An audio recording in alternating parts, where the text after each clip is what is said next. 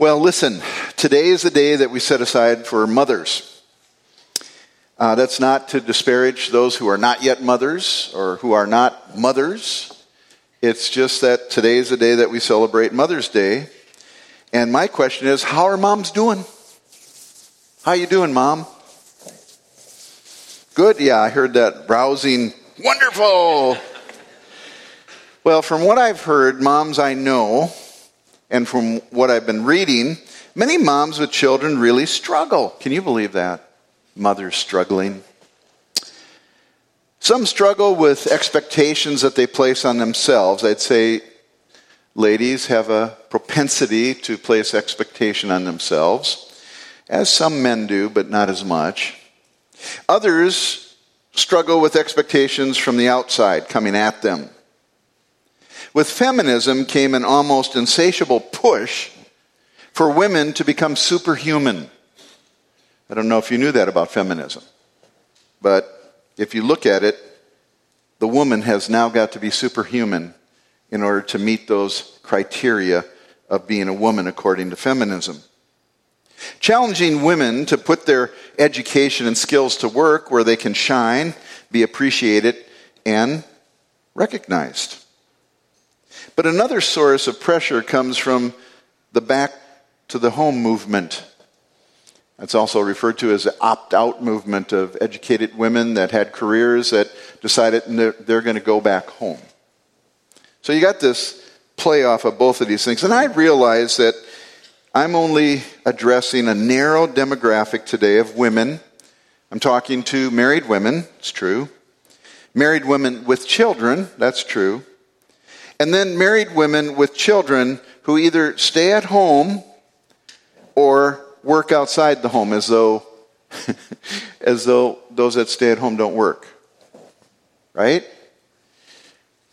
Well, I'd like to read just a little quote to you about those who stay at home. They really do work. According to 2019 data from salary.com, okay, if you are a stay-at-home mom and were paid for your services, you would be looking at a median annual salary of $178,201. I mean, I'm not making this stuff up. This is what they calculate because you are a mom 24 hours a day, right? And your work doesn't end just because the kids go to bed. That's usually when you start washing and trying to clean up the mess. So that's what they say. But I want you to understand that I'm not leaving out grandmas. I'm not leaving out women that are married without children. Mary and I were without kids for 10 years at the beginning of our marriage. But I do want to talk and address this whole issue between working moms and moms who work at home. Because I think it's something that moms need to have addressed, okay? A recent survey discovered 90% of working moms carry a huge amount of guilt. Chasing the balance of working a job that they want and being the mom that they desire to be.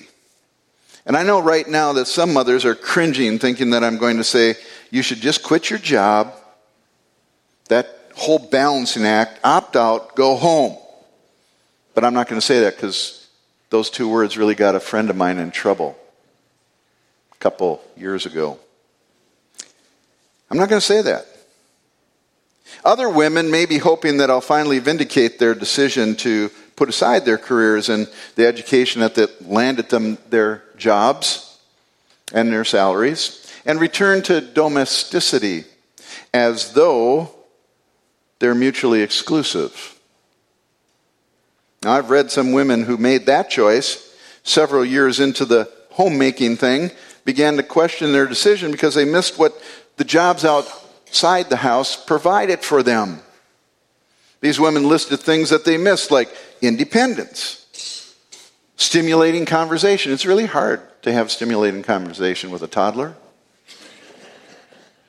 The opportunity to display their unique giftedness in the fields that they prepared for by their studies, and the recognition that they're good at what they do. I mean, seriously, how many times do you come home and go, "Hon, you're so good at what you do," if she's a stay-at-home mom? And these women that opted out went back home, left their careers for domesticity, in their mind what that was, remembered how good it felt to be working outside the home. So you got this clash. And so the pressure mounts, and the stress that they report, that I read about, is almost more than anyone could bear. Working moms feel guilty for working, and some at-home moms are stressed that they are missing out on what they once had in their jobs. And in the end, whatever the case would be, working or being a homemaker, Jill has become a very dull girl. She's lost her joy. 90% of working moms suffer from severe guilt and report burnout, according to carrymedia.com. It's a recent website that encourages and helps to encourage mothers that work outside the home. 90% of working moms suffer from severe guilt and report burnout. So the question has been framed, to work or not to work, but I believe that that's the wrong question to ask. It's the wrong question to ask. Things go deeper than location or vocation, and it's my desire today, by the grace of God, to challenge all the preloaded assumptions and see if we cannot come by the Holy Spirit's enabling power to rekindle the joy of your salvation, moms, whoever you be and wherever you be. Now here's 3 things to consider, and they're in your outline in the bulletin. Modern pressure on motherhood and domesticity. Identity rather than location, we'll look at that. And then the joy of being created in the image of God. If you can, please turn to Titus chapter 2.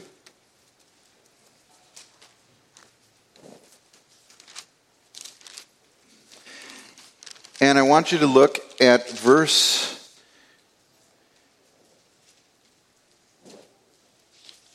Just a second, I'm in Timothy. How'd that happen? Titus 2, and I want you to look at, let's start at verse 3, because it's talking, this is instruction by the Apostle Paul to another man, what he's to teach women in the church.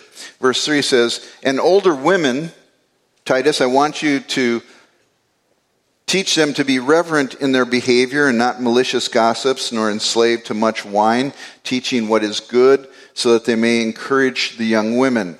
So he moves from the older women, what their responsibilities are, and then he says, so that they can teach younger women to love their husbands, to love their children, to be sensible, pure, workers at home.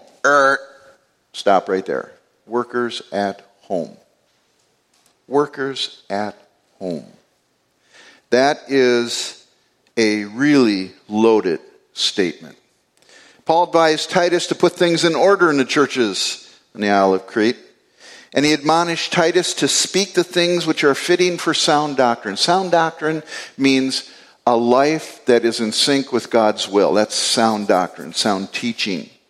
And one area identified was the role of older women, and prescribed that their role was to work with the younger women and to teach what is good. And one of those things that they're to teach what is good is that they're to be workers at home. First, we need to ask exactly, what is home? What is home in this text? And then, how is it applicable today? Does it mean absolutely must not work outside the home? Well, this goes directly to the issue of domesticity. The phrase in Titus is okoros, and it's made up from oikos, which means, according to a Greek lexicon, which is a Greek dictionary, it refers to family, including an extended family. This is what home is. It refers to family, including extended family, uncles, aunts, nieces, whoever, grandmas, grandpas. The family property, and the house, the physical house. That's what that word oikos means. And then it's joined with another word, because it's not just oikos, it's oikoros, and oros on the end means to guard or be aware of. So the base meaning then is to watch over or take care of or guard, to ensure all is well in the home. Now, you have some who have translated that little phrase very narrowly, saying it means stay at home. That is not what it says. And if you look at the meanings of the words, that's not what it means. If we take the lexicon's definition, to watch over, care for, and ensure the home or family, property, and house is well, then we need to consider that it can be done even though a woman is not at home all day, every day. It can be done. I'm not promoting that that's what needs to be done. I'm just saying it is possible. And the scripture doesn't say the woman has to stay home every day, all day long, in order to be a Titus 2 woman. Could she have tasks and employment that takes her outside of the home? Now, I know it's possible because I know women who are doing it presently, with homes and family that are intact and their husbands are happy. They work outside the home, and the husband is in agreement. They talked that over. They agreed to do that, and she's working outside the home, and he's working outside the home. And you know what? The children are beautiful children. They're sociable. You can talk with them and engage with them. And yet when adults are talking in their room, they're very quiet because mom and dad told them the adults are going to talk. Now we're just be quiet now for a little bit, like for 4 hours maybe. I'm not kidding you. And they played quietly with themselves, and they were just fine. And so you're going, this is messing with my mind. This is messing with my interpretation of Scripture. This should not be possible. Now, I know other women that don't work outside the home, but they don't work inside the home either. Okay? You know what I'm talking about? Their home's chaotic. Husband's not happy. Kids are crazy, out of control. So, what's the problem here? Where are we going with this? Well, we're confronted with what the home is and what domesticity is according to the Bible. Is it only a physical location, or is it something broader? So, in order to help us understand the flow of history and how families have operated in and outside of the home, I want to do a 10,000-foot overview of the home from the past and how it has changed, especially with the Industrial Revolution and consumerism, because it really has changed. And I'm aware that this is a very broad overview. I don't have time to go into all the depth of these things, so please don't yell at me for being simplistic or something. I know there's much more to each of these segments of history, and obviously we could go into those things, but we'd be here until next week. The home and the family and the idea of domesticity. Let's pray. I just want God to open up our hearts so that we can just look at what is out there, what we're experiencing, and what God's Word says. Okay? Let's pray. Father God, we do ask you to just join us today. We've been singing praises to your name. We've been worshiping you. We've been praying. And now, Lord, we're coming to your Word. We're coming to dear, dear, dear ones in our midst, mothers, Father. And we just want your Spirit to have full reign in our service this morning. For we pray in Jesus' name. Amen. So when you come to the Bible and home and the family, for most of human history, the home was the original small business unit. It really was. It was a building block of a community's economic vitality. the home.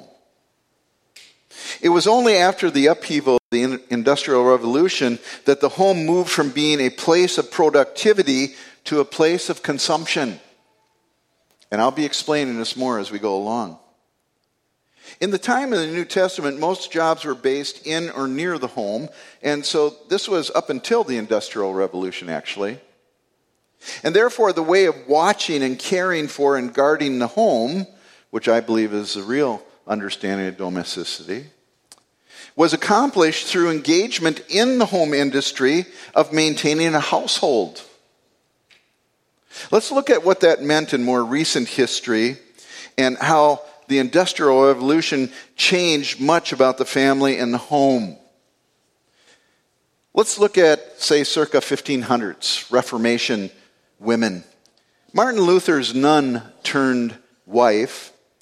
You realize that Martin Luther's wife was a nun, right? And that she became his wife based on his preaching about marriage. And they became husband and wife. And she was known as Katie von Bora, the morning star of Wittenberg. Why? Well, she was up daily at 4 a.m. And she often worked until 9 in the evening.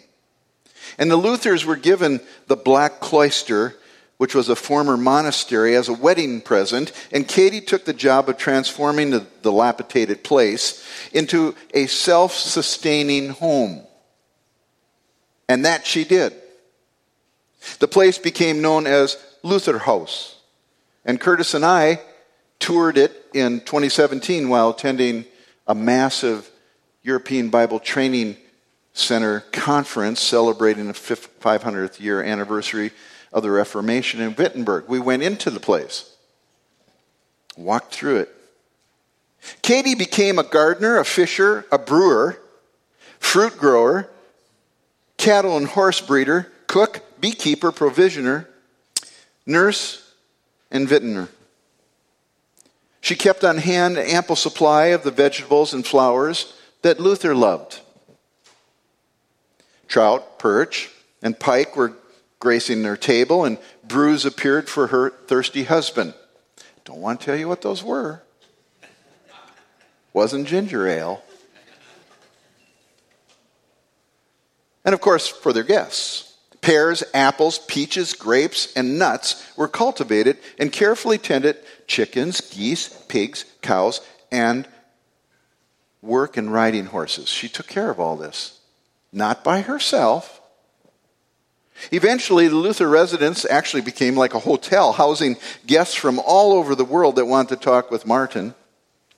And displaced scholars, students, refugees, escaped nuns, and several members of Luther's family all made their way to Luther House. She discharged her domestic duties in her way and as her way to glorify God. What she did was glorifying to God. Well, let's move forward in history a couple hundred years, Great Awakening, 1720-ish and further. And we find Sarah Edwards, the wife of Jonathan Edwards, the premier theologian, American theologian. She is a woman who excelled in her responsibilities in the home to the degree that Jonathan was able to devote his time to writing and teaching, which he did. And his works are still read today.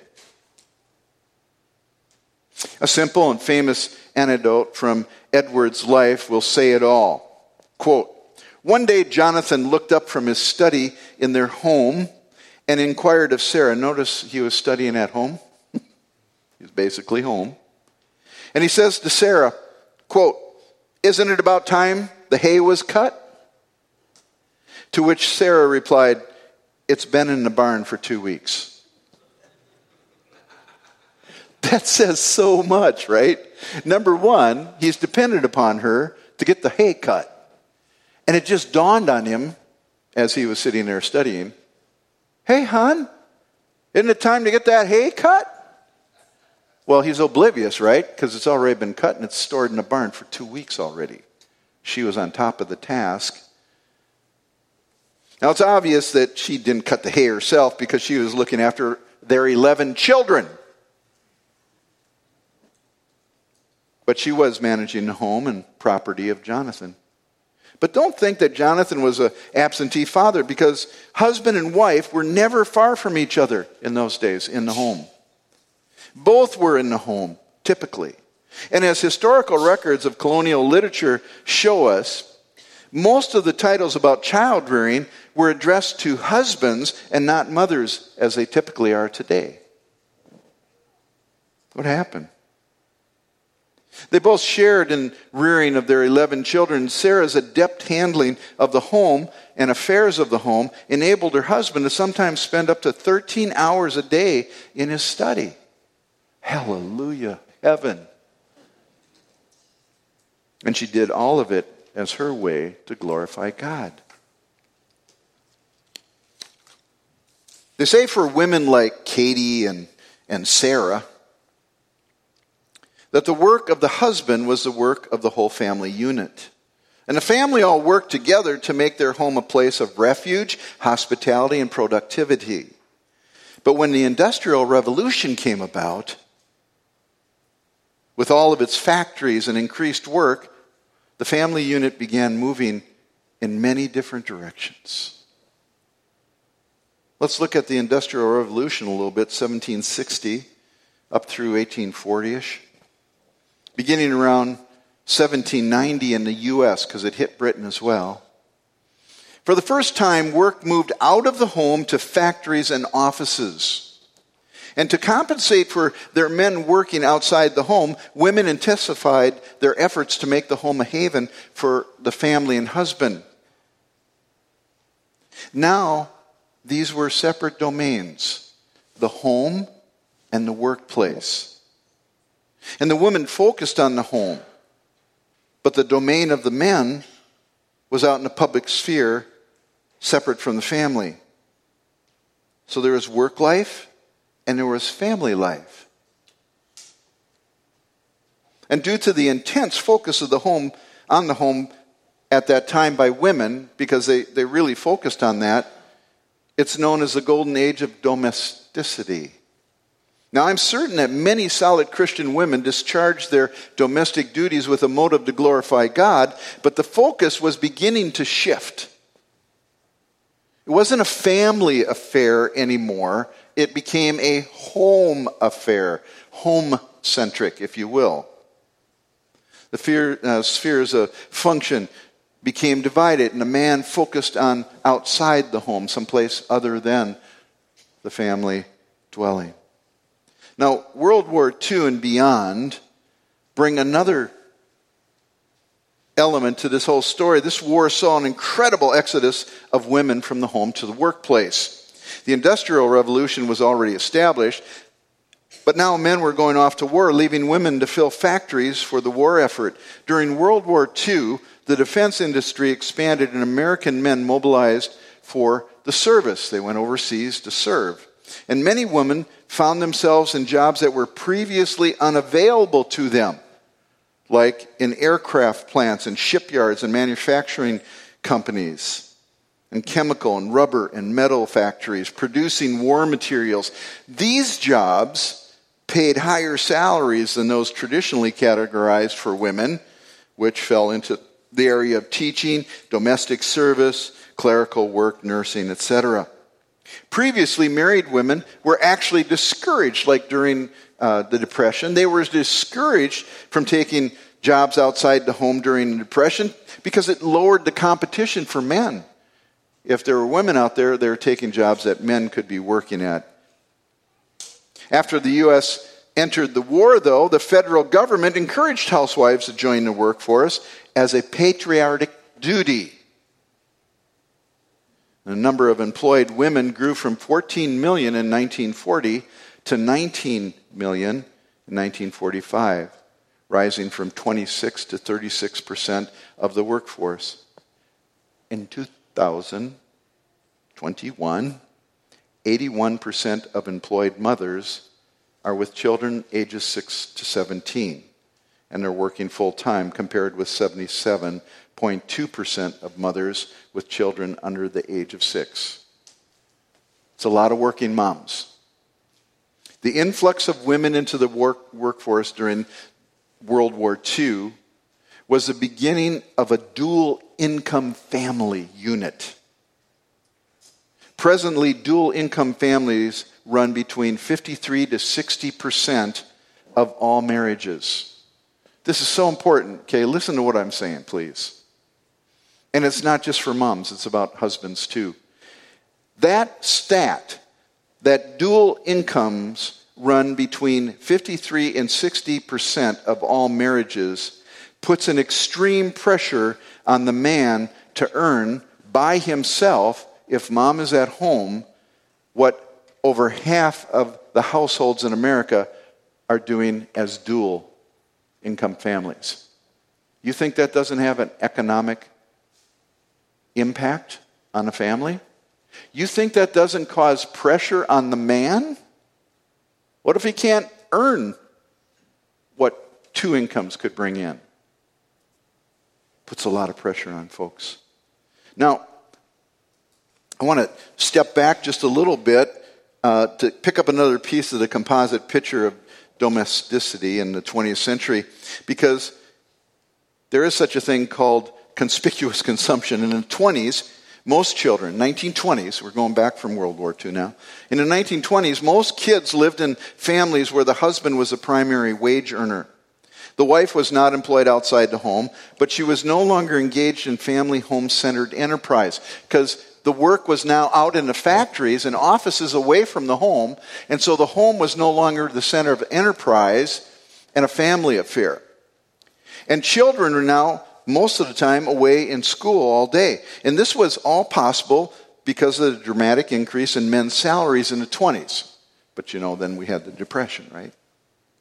But by the time women were called to the workplace during World War II, the die had already been cast for the home, and it had transitioned into a showcase for consumption. Think about that for a little bit. Now the home had become a monument to personal style and taste. Fueled by the great wages in the 20s, the roaring 20s, right? So there was a lot of money to be spent, because men were making a lot of money. Women were at home, kids were in school, and the home became the main focus. And so consumption, consumerism, it all came to the home. With two incomes, after World War II, there was more discretionary funds that allowed for lifestyle to take front seat in homes.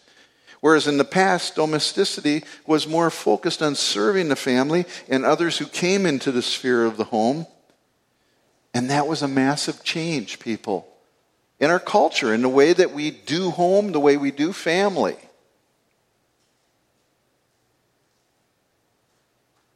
I'm just trying to paint a composite picture for us. There's another influence that we can't take time to look into right now, but it affects the idea of home, family, and motherhood, and that is education. Today, women ages 25 and older now account for more than half of the college-educated workforce, which is 50.2%, an 11% increase since 2000. And it makes it even more difficult for a highly trained and skilled woman not to use her degree when she gets married and has children. Home or work? Which is it? Well, I'd like to submit to you that if that's the question, we're asking the wrong question. You see, I think it's a problem of identity rather than location. Look at 1 Peter chapter 2 with me for a second. Hebrews, James, 1 Peter. 1 Peter 2, beginning in verse 9 here.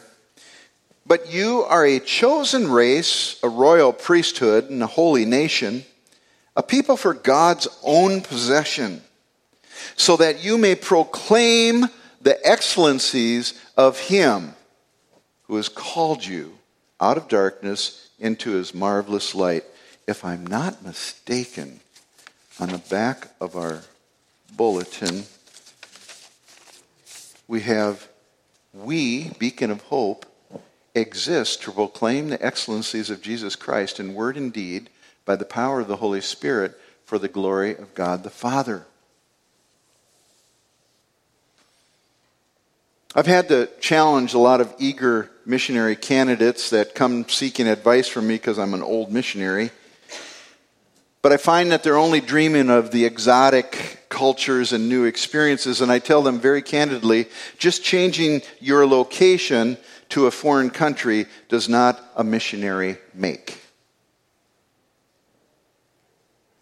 And whether a woman married with children chooses to stay at home or work outside of the home does not a Titus 2 woman make. That's my premise. I believe that we need to go deeper than mere location and titles to seek Paul's mandate in Titus 2 fulfilled. We can too easily confuse what we do or where we're located with who we are. Who we are, people. And what we do can also bring a lot of negative feelings. It really can. Like, I know that there are highly skilled women that are single. Now, I'm talking in church context, evangelicalism, Christianity, right? That these highly trained women feel awkward in some churches because their focus is not on getting married, having children, and being in a home. I know that there's working moms that can feel really guilty that they're not at home. And working moms can sense isolation in the very body that's supposed to be upbuilding and edifying to them. Young women with young kids who are at home struggle with the whole problem with feeling out of touch with what they used to be in touch with. Like they turn on the radio because they got a break and they're going out to get groceries without the kids. And they're listening to songs and they're going, I don't even know who wrote that song. She's wearing the same clothes she's been wearing for 2 years. And she feels like, man, I'd like to go out and buy a new outfit, but the funds aren't there. This all causes all sorts of problems and dissatisfaction. How about the young mom with kids feeling completely overwhelmed with all that there is to do and fearful of what's still coming? And then, I'm pregnant. Okay, these are real things, okay, that I'm talking about right here in Beacon of Hope. This is us. And what I want to do is I want us to really think about these things so that we can be edifying, which means to build up, so that we can build one another up and not discourage one another or judge one another. Okay? That's where I'm going with this. I'm telling you ahead of time. You see, all the above examples that I gave you are identity issues. They're all identity issues. Because, the single woman that's highly skilled that feels awkward in church has her identity in her job. And the woman that is working at home and feels out of touch with contemporary things because she's so engaged in her toddlers and newborn and everything, maybe at one time before she had the toddlers and newborn, her identity was being in touch. Okay? Being aware of all the new trends, tracking everything that's going on.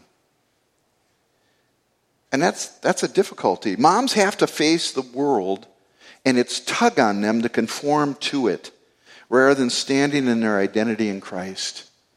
There's a constant pull, not just for moms, it's for everybody, right? The world tries to squeeze us into its form. When identity is wrapped up in what we do rather than who we are, we have forgotten verses like Colossians 3:17. Whatever you do in word and deed, do it all in the name of the Lord Jesus Christ, giving thanks to God. Or Colossians 3:23. In whatever you do, do it with all your heart as for the Lord, not for people, and definitely not for yourself. Or this is the clincher, 1 Corinthians 10:31, whatever you do, do it all for the glory of God. So there's a deeper motivation, a deeper root to your life than what you do. The why and the how you do what you do is probably the bigger question. Questions for moms at home and those who work outside the home might be, do you find your identity in your job? Is that who you are? And you know it comes home to moms who stay at home and take care of the kids and so forth. Is that your identity? Both demographics and the thinking that that's your identity are wrong. That's not what the Bible teaches us about who we are. There are, many women who pursued their careers and ended up burnt out and depressed, while others chose to opt out, yet experienced deep frustration and disappointment. Moms are struggling, but often for all the wrong reason. One savvy woman that I read wrote this, quote, "The issue lies in the fact that these things were never meant to fulfill you. Motherhood, while good and life-changing, is not your identity. Your home, while important and necessary, is not your identity. Your career, while fulfilling and challenging, does not define you. And your marital status, while enjoyable and rewarding, is not where you find your hope." Beloved, if you're married and with children, what if you had none? Think on these things. Who are we according to the Bible? Now, do we take the blessings that God gives us in our lives and make them an idol? It's easy to do. It's easy to do. It's so easy. If you find your identity in anything other than your identity as someone created in the image of God, with your chief end or your purpose, your chief end in life being to glorify God, you're going to experience identity crises with all the consequences of a crisis. The Westminster Confession, very first question says, what is the chief end? That chief end means purpose. What is the purpose of man? And that's being used generically, human beings. What's the real purpose in life for us as human beings? And then it answers it simply, to glorify God and enjoy Him forever. Now there are two concepts here that need to be explained. Chief end means purpose. It's why God created us. And glorify, you understand that you can't add anything to God's glory. That's not what glorifying God means, that you're adding something to His glory by what you do. To glorify God means to reflect His glory. Now we're getting down to something. For both working moms at home and working moms outside the home. Is what you're doing glorifying God? Is your home glorifying God? Because that's our purpose. Attempting to find fulfillment in anything outside our God-given and God-created identity and purpose is destined for disappointment. And maybe that's the root cause of the struggles, the depression, the tension. I don't know. You see, the fall left an indelible stain on our identities. Sin caused people to become self-centered rather than God-centered. And the world works together with sin, the world as a system. You do understand the whole world lies in the hand of the evil one. There's a world system at work. And the world system works together with sin as it insistently puts a squeeze on people to be conformed to its form rather than God's. Now translate that into the struggle many moms face today with misplaced priorities. Okay? Moms who stay at home may make that their chief end. Wrong. Moms at work trying to have it all, balance the whole thing, family and career, may make their career their chief end. Wrong. In each situation, the home is involved. Domesticity is present, but in each instance, the chief end, wrongly identified and pursued, supplants the glory of God. And there is the problem. There is the problem. The self-imposed identity is wrong, and the purpose for such lives is wrong. The goals are all wrong. They're out of sync with God's purpose, and they're not glorifying to God. For too many, their identity is determined by what they do rather than who they are. Now this goes for everyone, but it's appropriate for moms at work and moms at home, okay? Their identity is their job or career, or their home and their family. Now we know, we've all probably read books about child-centered families, which is wrong. God's not the center of that family. The children are, right? I've been in homes like that. It's frightening. Oh, Johnny.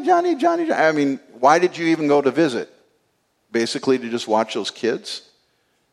Sometimes they recite really cool things and everything. That's great. Now go play and be quiet. Adults, time to speak.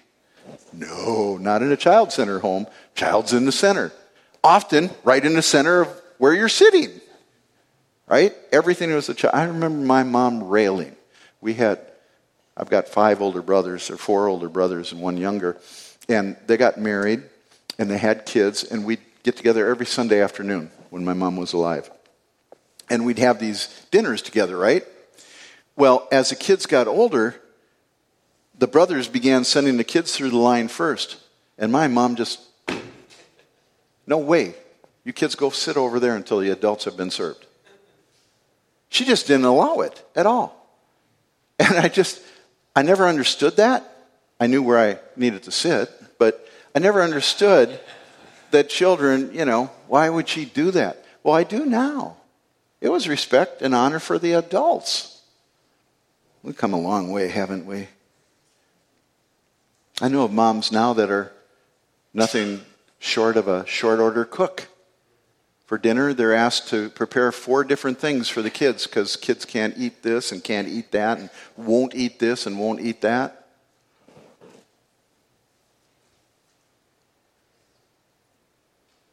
I'll tell you, we've got some work to do, all of us. You see, if you're putting all your eggs in that basket, your identity is determined by what you do rather than who you are, then you're not glorifying God. You're not putting Him first in your life. He's not the center of your life, no matter what you do. When a woman's identity is wrapped up in the purpose for which she was created, her life is taken up with how she can glorify God or reflect God's glory in whatever she does. She ensures that her home and family glorify God. I want you to turn to Romans chapter 12 with me.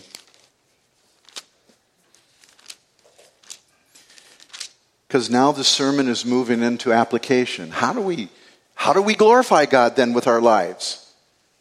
Moms with kids that are at home, or moms with kids that possibly are working in the workforce. Look at beginning in verse 9, Romans chapter 12, verse 9. Let love be without hypocrisy, abhor what is evil, cling to what is good. Be devoted to one another in brotherly love. Give preference to one another in honor, not lagging behind in diligence, fervent in spirit, serving the Lord. Rejoicing in hope, persevering in tribulation, devoted to prayer, contributing to the needs of the saints. Contributing to the needs of the saints, practicing hospitality. And it could be pursuing hospitality. Now the Young Marrieds class, Joint Heirs, is going through a little book on the hospitality commands of Scripture. It's a good read. It's a good read. It's a good study. One of the ways that you can be a woman that glorifies God in your own house is by following this, contributing to the needs of the saints and practicing hospitality. Now we're going to talk about that in a little bit. I want you to understand. Third point, created in the image of God. Now I trust that you've understood that domesticity, at least from my understanding, is much broader than being a stay-at-home mom. That's not what it's talking about, I don't believe. And the true meaning of domesticity is seen in the way that a mom's home and family reflect God. Whether you work or don't work outside the home, does your home reflect God? That's glorifying to God. And if a mom can maintain a home that glorifies God while she works outside of it, sometimes needing to work outside of it to help supply financial needs, she is not sinning. And sadly, in many churches, women that are working outside the home, either by necessity or by choice, with agreement by their husbands, are like second-class citizens. They're kind of solitary. They're kind of at arm's length. It should not be. The goal is not her physical presence in the home, but does her home glorify God? I used to tell Mary, those 10 years we were without children, about 4 or 5 of them we were in missionary training, and our mission had the motto, 2 for the price of 1. She didn't have kids to take care of, so she worked right with me. She studied right with me every single day, shoulder to shoulder. Well, she got tuckered out. She got tired, especially when we went to boot camp and there was work detail in the afternoon. Study in the morning, work detail in the afternoon. Mothers with children got to go home, take care of their kids, and make dinner for their husbands, clean the house, etc. Women without children and married did work detail. They gave them a half hour, 30 minutes to go home and make dinner for us. Well, there were many times where I just told Mary, you're staying home today. Catch up day. And, of course, she's so conscientious and rule-abiding, she thought I was, violating all sorts of rules. I just said, no, I'm the husband. Stay home. Time for you to catch up a little bit. And I've taught her all of our married life. If the skeleton is in order, if all the basic things are in order, honey, you can do whatever you want. I'm not going to throw a straw down your path. But if I don't have clean clothes, and there's no food on the table, and the house is in shambles, and the kids are going crazy every which way, you better not leave home. Come and call me and I'll help. Right? If everything's out of order and in disarray, there's something that needs to be done to get that in order and so forth, because an orderly home is one that brings glory to God. And you can be hospitable with really very little. Hasn't anything to do with whether your home can be on the cover of Southern Living. You ever seen those covers? Southern Living's fun to look at. Sadly, many women try to live up to that and bankrupt their husbands in the process. It's about giving people Jesus when they step through your front door, saved or unsaved. It's about meeting others' needs, either emotional or physical, and helping them to see Christ to a greater degree. It's not about a showcase home. It's not about gourmet dinners. It's about reality. And are we glorifying God with our homes? Now, there's a false narrative, isn't there, out there? And there's judgmentalism that comes with it. And I understand that there's been a very intense pressure for women and children to stay home. Very, very intense pressure in churches. And often it's seriously promoted in evangelical communities. While there's nothing inherently wrong with moms staying at home, there's nothing inherently holy about it either. Because the corollary, people just make that assumption. And in the same vein, there is nothing inherently evil in a mom who works outside the home.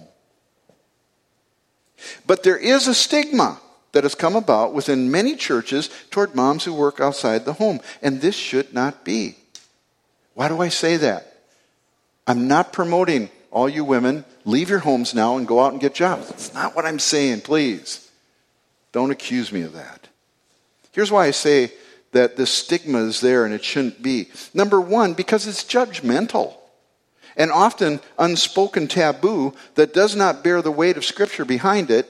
And the issue is not at home versus out of home. Rather, it's God glorifying or self-satisfying.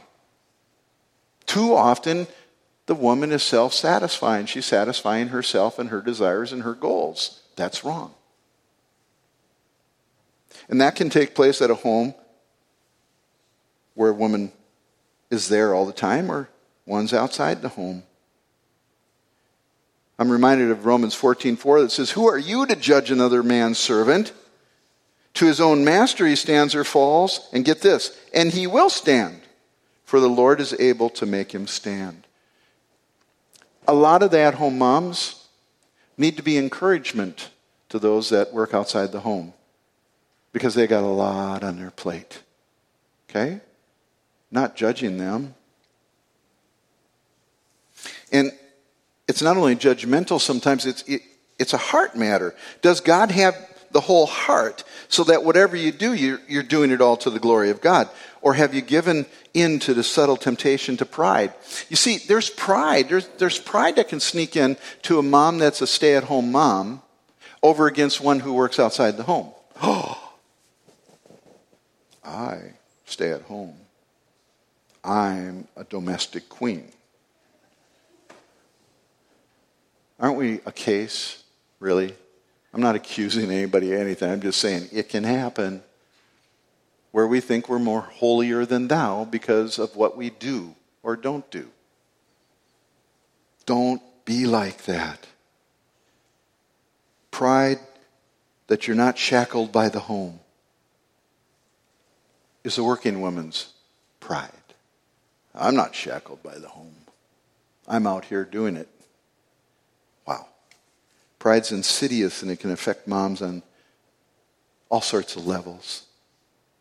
Here you go. Love will always triumph, people. The easiest and clearest way to glorify God is by loving one another. That means moms, home, loving moms who work outside the home. And working outside the home moms, loving those who remain home. Didn't Jesus say someplace that this is how all men will know that we're his disciples? That if you have love for one another? So may all the moms who are listening to this today take this wonderful proverb to heart and let God use it and reach down into the very essence of your being. Proverbs 4:23 says this, "Watch over your heart, and with all diligence, above all else, for out of it flow the springs of life." You want to have a life filled with joy, contentment, and satisfaction? Watch your heart. Guard it above all else, because out of it is what you live then. And if your heart's not right and in sync with God's ways and glorifying him through your life, that will flow out of your life. There will be dissatisfaction, a lack of joy, and frustration. So I want to say this from the bottom of my heart, because I meant this to be encouraging. I hope it was. But happy Mother's Day. Happy Mother's Day. And may God enable you with his might to be the best mother that you can be for his glory. Okay? Let's pray. Our gracious Heavenly Father, we know that there are many things that were touched upon today, and probably some raw nerves were touched. And God, all we want to do is be what you want us to be and be who you created us to be, Lord. And forgive us for having such struggles doing that, Father. The sin that dwells within us still bothers us, and the world is constantly pressing on us. And Lord, we really need each other, not to judge us, but we need each other to build us up and to love us, Lord. And Father, I pray that we will love one another and that we will evidence that with our words and with our encouragement towards one another. I pray for every mom here. Father, motherhood is a high calling. And Father, I pray that every mother at Beacon of Hope will be able to find her joy and satisfaction in glorifying you in the way that she lives out her role as a mother. Thank you for hearing our prayers. In Jesus' name, amen.